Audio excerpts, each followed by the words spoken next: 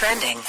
Now trending with Foch and Sarah on Power 96.5. The Spice Girls are earning $3 million for their reunion tour. Each one of them are getting $3 million. That's good. I mean, that's more than they've probably made in a really long time. It seems like they've been talking about this for the last 2 years. Yeah. I don't know if everybody cares as much as they think that we do. I know. I think what they were trying to do is get Victoria on board, and I don't think she is. And so I think they just said, all right, well, because I don't think she's going on tour with them. So I think it's all the rest of them. She doesn't need to. Exactly. That's probably what she was telling them, Like, no, I'm good. So I'm freaking out because Oprah released her annual favorite things list yesterday. One of the things on the list was a $199 foot massager, a $168 onesie, a doggy DNA testing kit. What? Wait, what? A doggy DNA for what?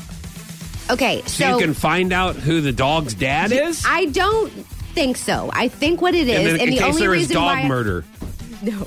You want to make sure you want to find out who did it. I'm going to tell you what I think it is, and it's disgusting. But because I used to work in property management, there is a dog DNA kit that you can take the feces and send it into a lab, and they will tell you what kind of dog it was. So then you can find the resident whose dog it was. I mean, believe for not picking up the poo. As ridiculous as that sounds, that's actually almost what you have to do now, because somebody's going to argue like, no, that wasn't my dog. It wasn't my dog. It was your dog before here. It was your dog. It was before here.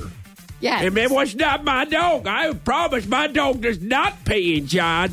And then you use Oprah's DNA testing kit for dogs, and then you go, ma'am, guess what? It was your dog. Yes. Well, that's a lie. It's a lie, and it's a lie. Okay, great. Awesome. I was sitting here arguing with you for nothing.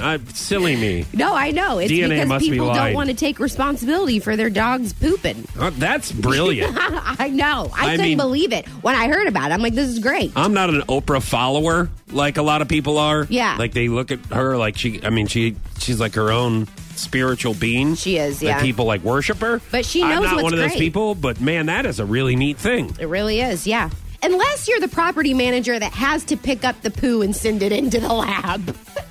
This is part of the job. I mean, no, it's not. I mean, at least it's not the people who live there's poo. Like, at least they don't, you know what I mean? Like, it could be worse. Like, they could, like, have some kind of weird party and then leave town, and they never come back, and then you have to clean up theirs instead of just the dogs. Could be a lot worse. Be bad. I could give you other scenarios also. Nah. Just not on air.